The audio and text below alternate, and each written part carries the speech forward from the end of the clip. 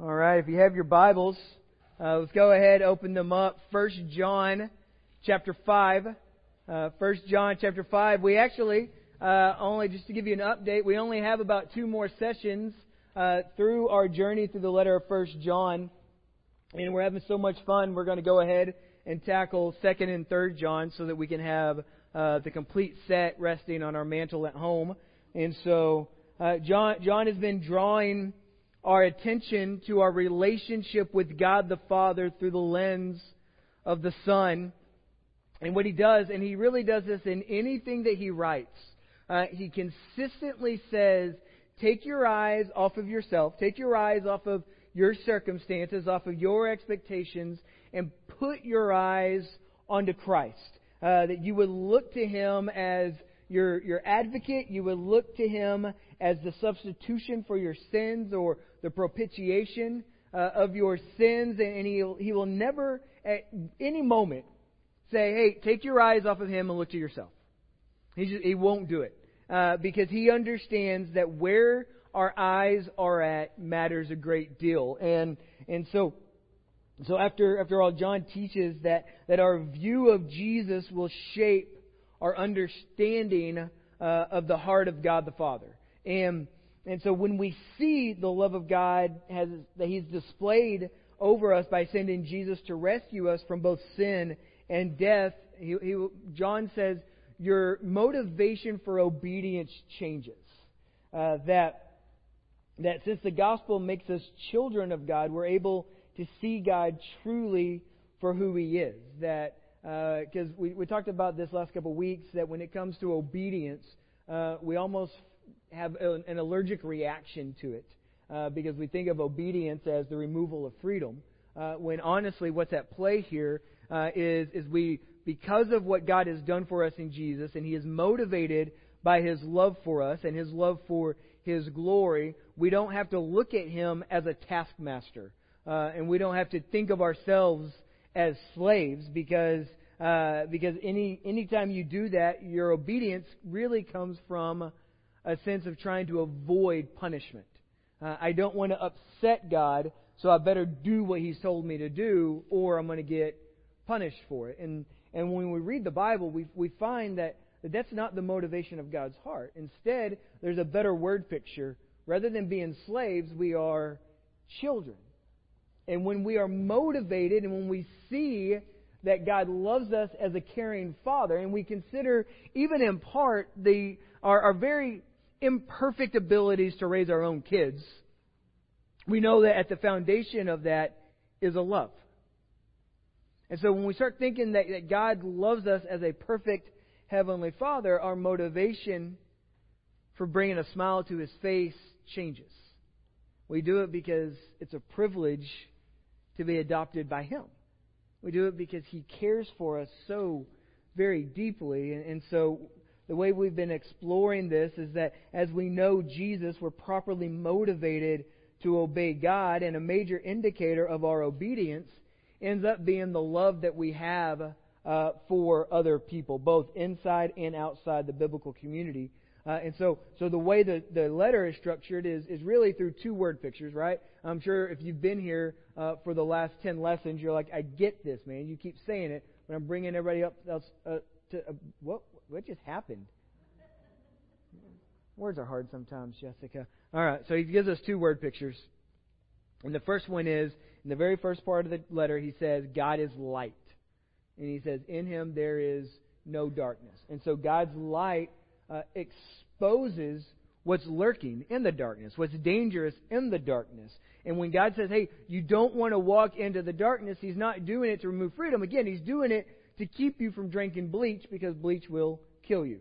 And then the second word picture, he comes in, and this is about the beginning of chapter 3. He says God is love. That He is not only the one who sets the tone for what love is, He's the embodiment of it. He models it. He displays it specifically through Jesus. And then He comes in and John says, hey, we love because He first loved us. That God is not beholden to us to cut us some slack. That everything He does is out of this motivation to care for us. And says that this is love, not that we love God, but that He loves us. And then last week we saw these 6 birthmarks of a person who is found in Jesus. It's these beliefs and these actions that indicate whether we're walking in the gospel or we're walking in an empty religion or we're walking in deception. And today what we're going to do is we're going to tackle 7 verses. And what we're going to be forced to do is spend time roughly in one vital area of our lives. We're going to talk about eternal life, but not will there be golden girls in heaven or will you be able to get a good golf time. We're going to talk about rather how we can walk in confidence that there is a day that awaits us after we die where we get to stand in the presence of King Jesus. We get to kneel before Him. We get to lift our voices in perfect surrender and perfect harmony among all the other believers. And so that we can walk today in the confidence of eternal life. And so let's do that. Let's pray. Father, we come to You and we are very thankful today that You love us. And we are very mindful of Your care for us in Jesus. And we pray that we would be able to see Him more clearly today. And that through the power of Your Holy Spirit, we would be able to listen to You give testimony, to You call us out from the darkness into Your light. We love You and we thank You.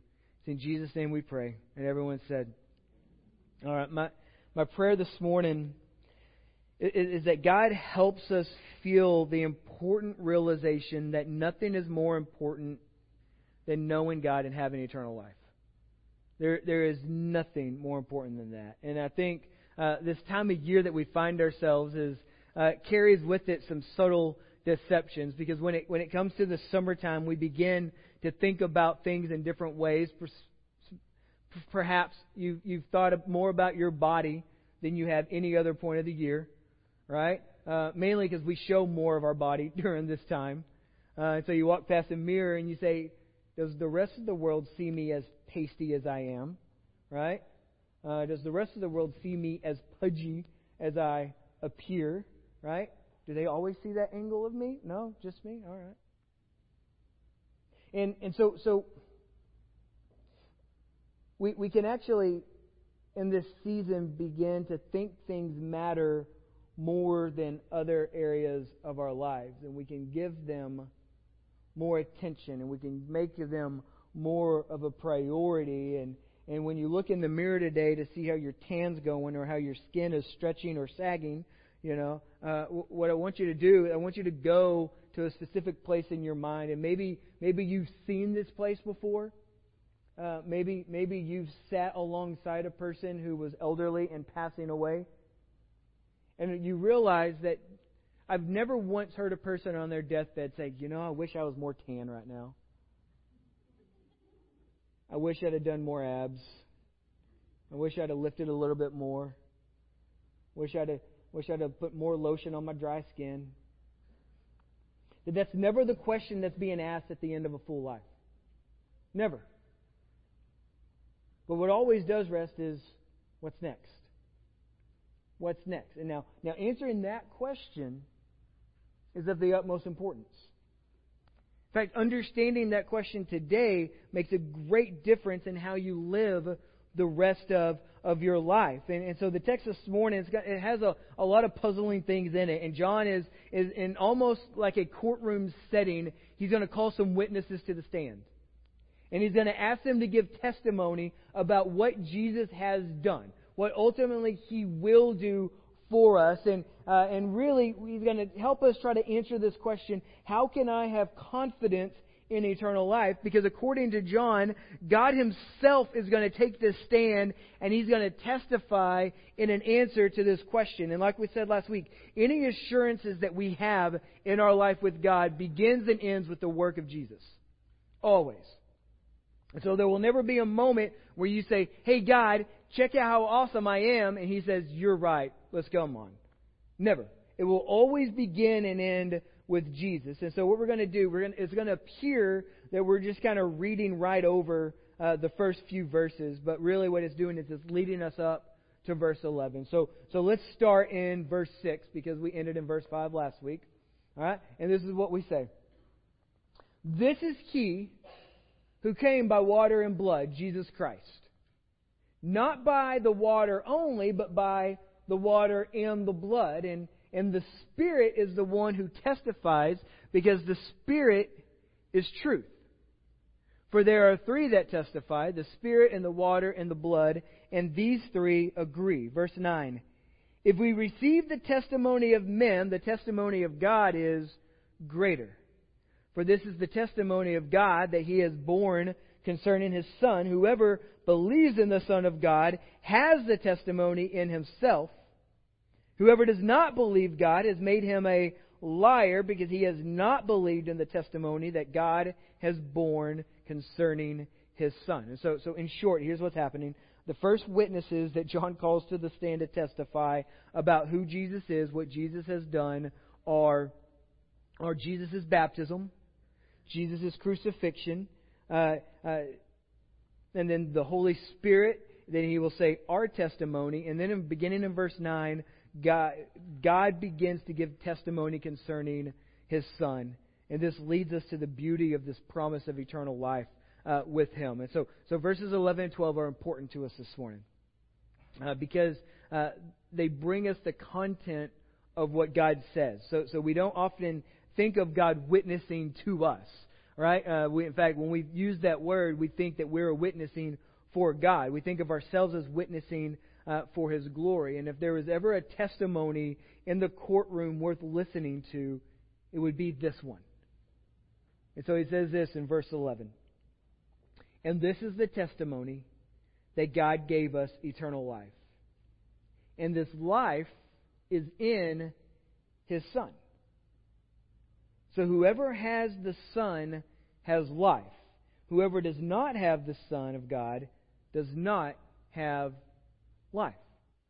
Okay? So here's what we need to understand. We didn't create that. We didn't come up with that testimony. We didn't come up with that doctrine or that theology. God has established that. God has declared that. This is the way toward eternal life. And so just so that we're clear, let's fill in a blank. We only got 2 blanks today, right? So you can all start your grocery list a little earlier than normal. All right?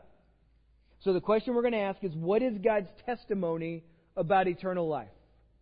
What is it? And so it's simply this, that God gave us eternal life, and this life is in His Son.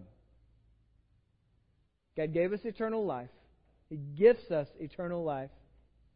And this life is found in His Son. So whoever has the Son has life. Whoever does not have the Son does not have life. So according to God's testimony, the way to have life is through who? The Son. Good. You're like, Son? So this brings up a crucial question. What does it mean to have the Son of God? All right, this is what John has said. Whoever has the Son has life. So what does it mean to have the Son of God? Because that word have can communicate a lot of different aspects. For example, it doesn't necessarily say quite the same thing each time you say, I have $1, or I have a cold, or I have a lawyer, right?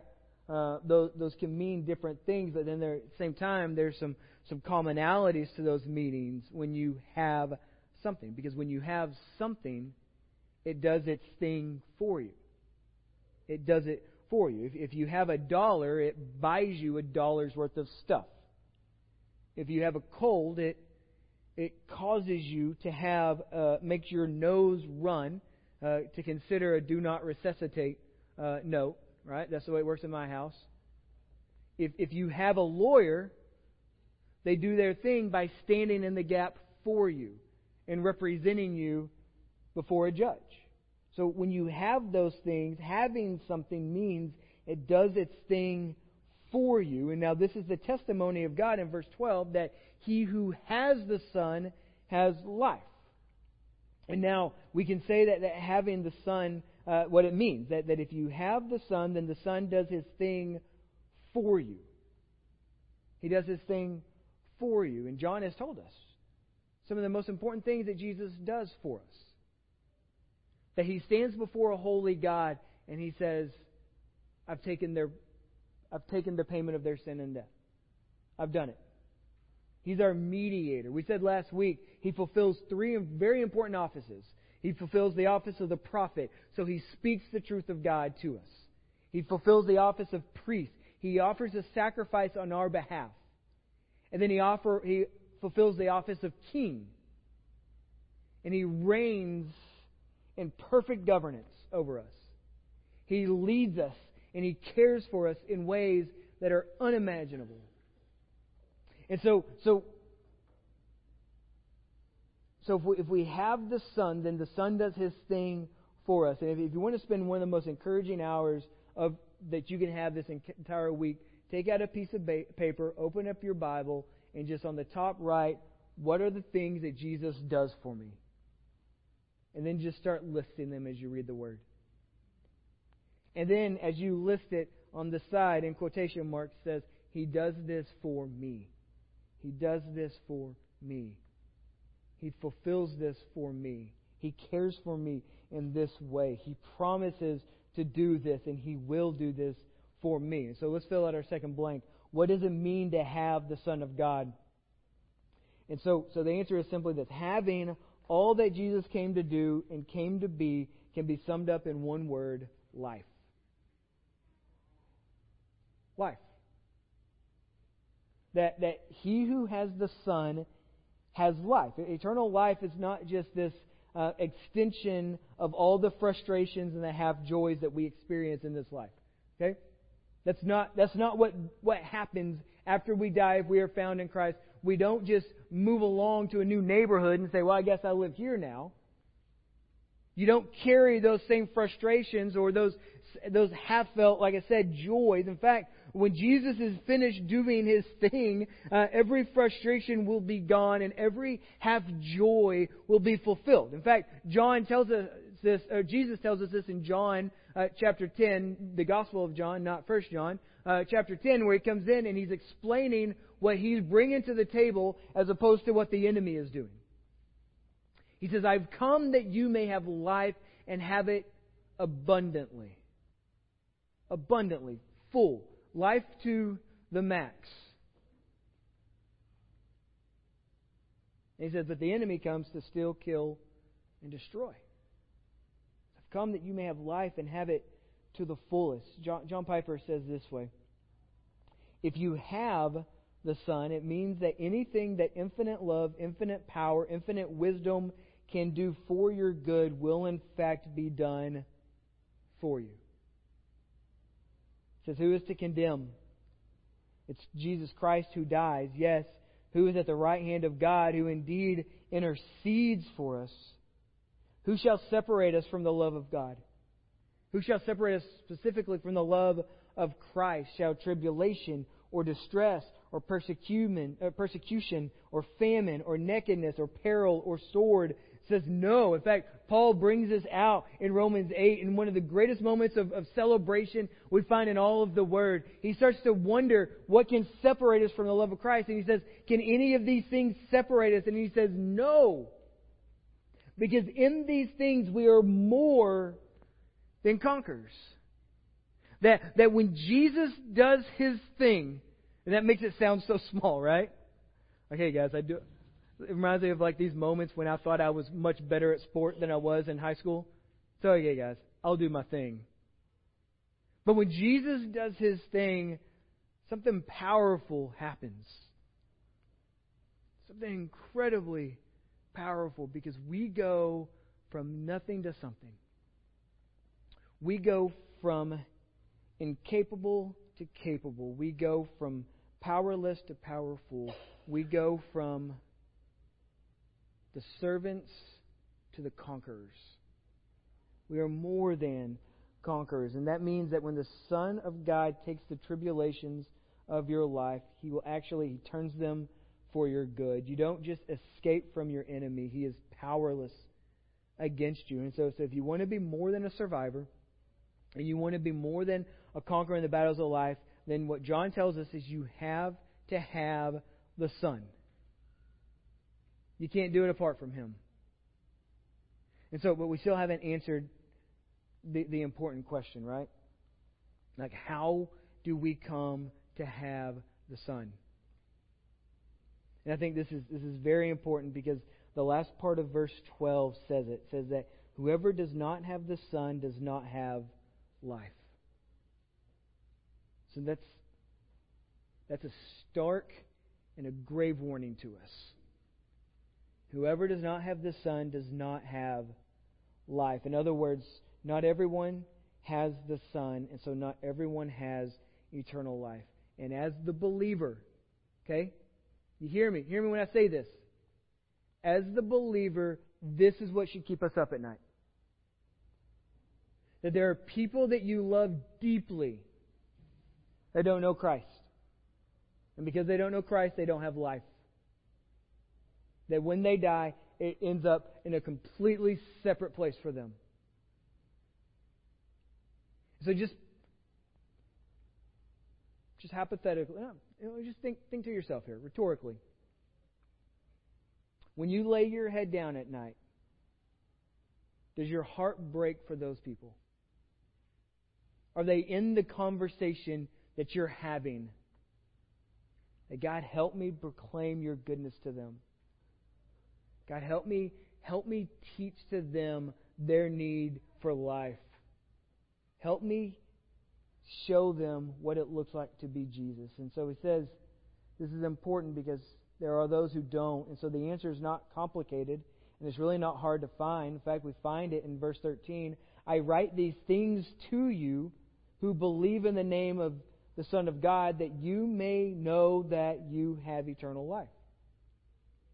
That's what he tells us. I write these things to you. John's saying, hey, and he's told us all along, right? Little children, beloved, says, I'm letting you know this. I'm telling you that you who believe in the name of the Son of God, that you will know that you have eternal life. Notice verse 13 that says that those who believe in the name of the Son of God have eternal life. And that verse 12 says, whoever has the Son has life. And so the implication is simply this, that the way to have the Son is to believe in the Son. The way to have the Son is to believe the Son. All that Jesus has done, all that He continues to do, all that He will forever do, tends to have two goals in mind. That one of them, and this isn't as a matter of importance, that one of them is the liberation of His people from sin and death. And then the other one is the glorification of His infinite worth. It's what He does. That's the origin of our salvation. Because of who Jesus is, we can be who He's called us to be. And so that's the source of eternal life. And to show what He loves is the liberation of His people and the magnification of His power, that His services aren't for sale, by the way, that He will not be paid. And so the question, how do you come to have the Son of God? That He makes you a free offer, and you accept His offer, and then you trust Him. That's the hard part. Right? Because we're fine with the understanding of I need a Savior, right? We're fine at times. Now, we might be pretty full of ourselves some of the times, but there's these few moments where we realize, boy, I really am not capable of doing all things perfectly. And so we hear of this offer to be both Lord and Savior, and we say, I need a Savior. And then we struggle when it comes to the Lord part, because that's when the trust gets thrown into the mix. And we say prayers like, I want to trust Him. And we pray for greater faith, and we pray for Him to move more mightily so that we can trust Him even more. And this is the offer, that He gives you a free offer of Himself. You accept His offer and you trust Him, and He does His thing for those who trust in Him. That he who has the Son has life. So we can start wrapping this up. Now, okay, so as I say that, it is entirely possible to reject Him. It is. That you can say, I can handle this by myself, or you can say, there's really no point in putting my trust in someone I don't believe will really come through when life gets hard, because he's too important to be concerned with someone as small as me. Or you can say, sure, tell Jesus to come and save me, but He better not tell me to do anything I don't want to do. And that's the offer a lot of us have tried to make with Jesus. I want you to be Lord of my life as long as you don't tell me to do anything I don't want to do. Or anything that I think will make me look foolish in the world's eyes. And so, some of you this morning need to have the Son of God. You do. And we shouldn't reject His offer of life by any of these responses, that none of us can handle our case by ourselves. We can't claim innocence because we aren't innocent. And we're in the courtroom and we stand before a perfect judge who sees the heart of man and still shows mercy to us. He still sends His Son to take our place. We can't say that the Son of God won't come to the work for a nobody like us, because that's the only kind of people He came to work for. There's this beautiful moment in the Gospels when anytime Jesus is spending time with sinners and tax collectors and people who weren't churchy people, it doesn't take long before you start hearing the rumblings of church people. And those like, what is He doing hanging out with them? And there's this beautiful moment in Luke and specifically in Matthew where Jesus hears the rumblings and He's like, these are the people I came to save. I came to rescue them. The healthy, they don't need the doctor. It's the sick who do. And I can imagine someone who was sick sitting in the room saying, "No, wait a minute." And then Jesus looks at him and is like, "Are you?" I'm like, "Yeah, I am." And so understand this, that if you say that there's no way that Jesus would come to save someone like you, you're wrong. Because it is specifically you He comes for. Specifically you. And maybe you say, I'm coming. Say, yeah, I'll accept His offer to be my lawyer, but you better not tell me to do anything foolish. That's not trust. You can't keep a lawyer that way. He'll do His thing for you as you trust Him to do His thing.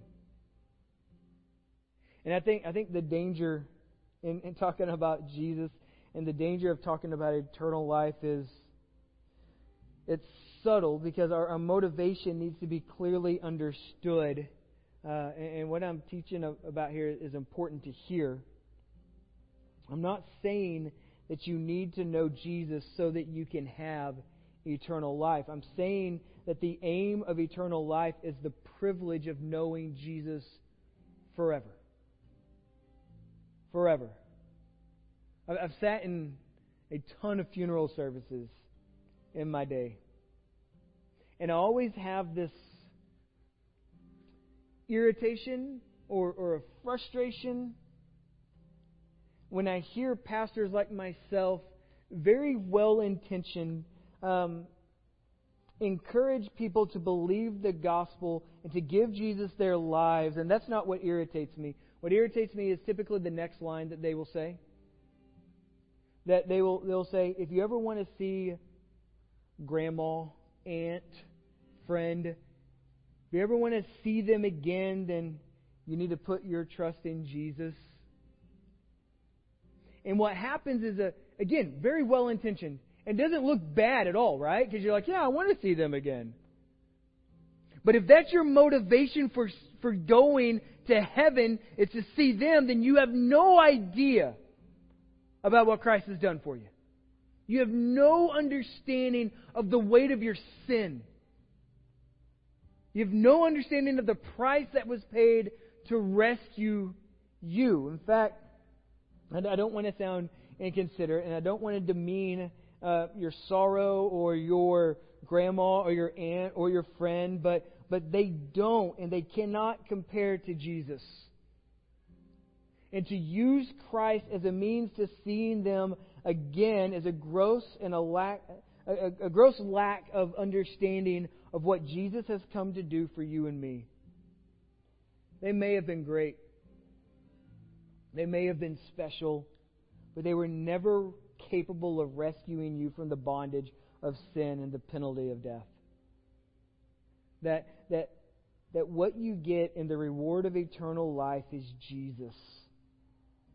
And I assure you, He is much greater than anyone you believe will be waiting for you at the pearly gates. Which is, if I'm already on a soapbox, I might as well stay on it, right? Okay? I'm just be honest with you. I don't think that at any point when you pass away, someone's going to be in the throne room of God Almighty, worshiping Him with the angels. I doubt they're going to say, "Oh, Mark's here. All right, be right back." Not one moment. And I love Mark. I do. Love Mark for a long part of my life. But to think that any of us compares to the majesty of God is idolatry. Honestly, it is. There's a question there I've heard through a lot of people now. I think C.S. Lewis once originally posted it. And it was, if you were able to go to heaven and you only had Jesus and nothing else, would you go? And we sit here today and we're like, oh, yeah, that's clearly we know the answer because we've walked through 1 John together. But he brings up this question of if you didn't have any of the trappings of this life, if you didn't have any of the things that we think are ultimate, if you didn't have that moment where it sounds very romantic that, you know, when your spouse arrives, you'll be sitting on that bench just waiting for them. If you didn't have any of that and you had Christ, would that be enough? And the only way we understand what Jesus has done is when we look back and we say, not only is that enough, it's more than enough. That what you have in the promise of eternal life is Jesus. And it's more than enough. It is. I'm ashamed of how often I've thought about heaven, especially when I was younger, thinking, is it going to be like a church service all the time? Then I started creating, like, no, God is very creative, so surely we'll be playing basketball all the time. And there's going to be a baseball field, and there's going to be... As I've gotten older, I'm like, there's going to be some Netflix and... But you get Him. You get Him. We can't grow maturely if we consistently think of what is to come as anything but Jesus. So that's why that becomes the motivation of our lives. That's why obedience comes easier, more joyfully, because our motivation is to make much of Him because He has done so much for us. Our desire this week is to love God by loving people. Please stand with me. As we wrap up, let me make a couple things available. If you need prayer this morning, we want to pray with you. If you've never asked Jesus into your heart, we plead with you. We plead with you to make this day the day you come back to life. You have found yourself in a room full of misfits, full of people who are sinners, but not all sinners anymore because we have been changed by the love of God. And our prayer and our plead with you that you would understand that life doesn't make sense apart from Christ. It doesn't. I love you guys. Let us pray. Father, we come to you and we thank you and we love you. We thank you that we can talk about life with you. That we can walk in confidence today that that even the moments that we have that are as good as they get on this side of eternity, that it pales in comparison to what awaits us. We thank you that even these moments that we believe will end us, that they won't end us because of what awaits us. And we thank you that we are secured in your Son. Help us honor Him this week in how we live. It's in Jesus' name. Amen.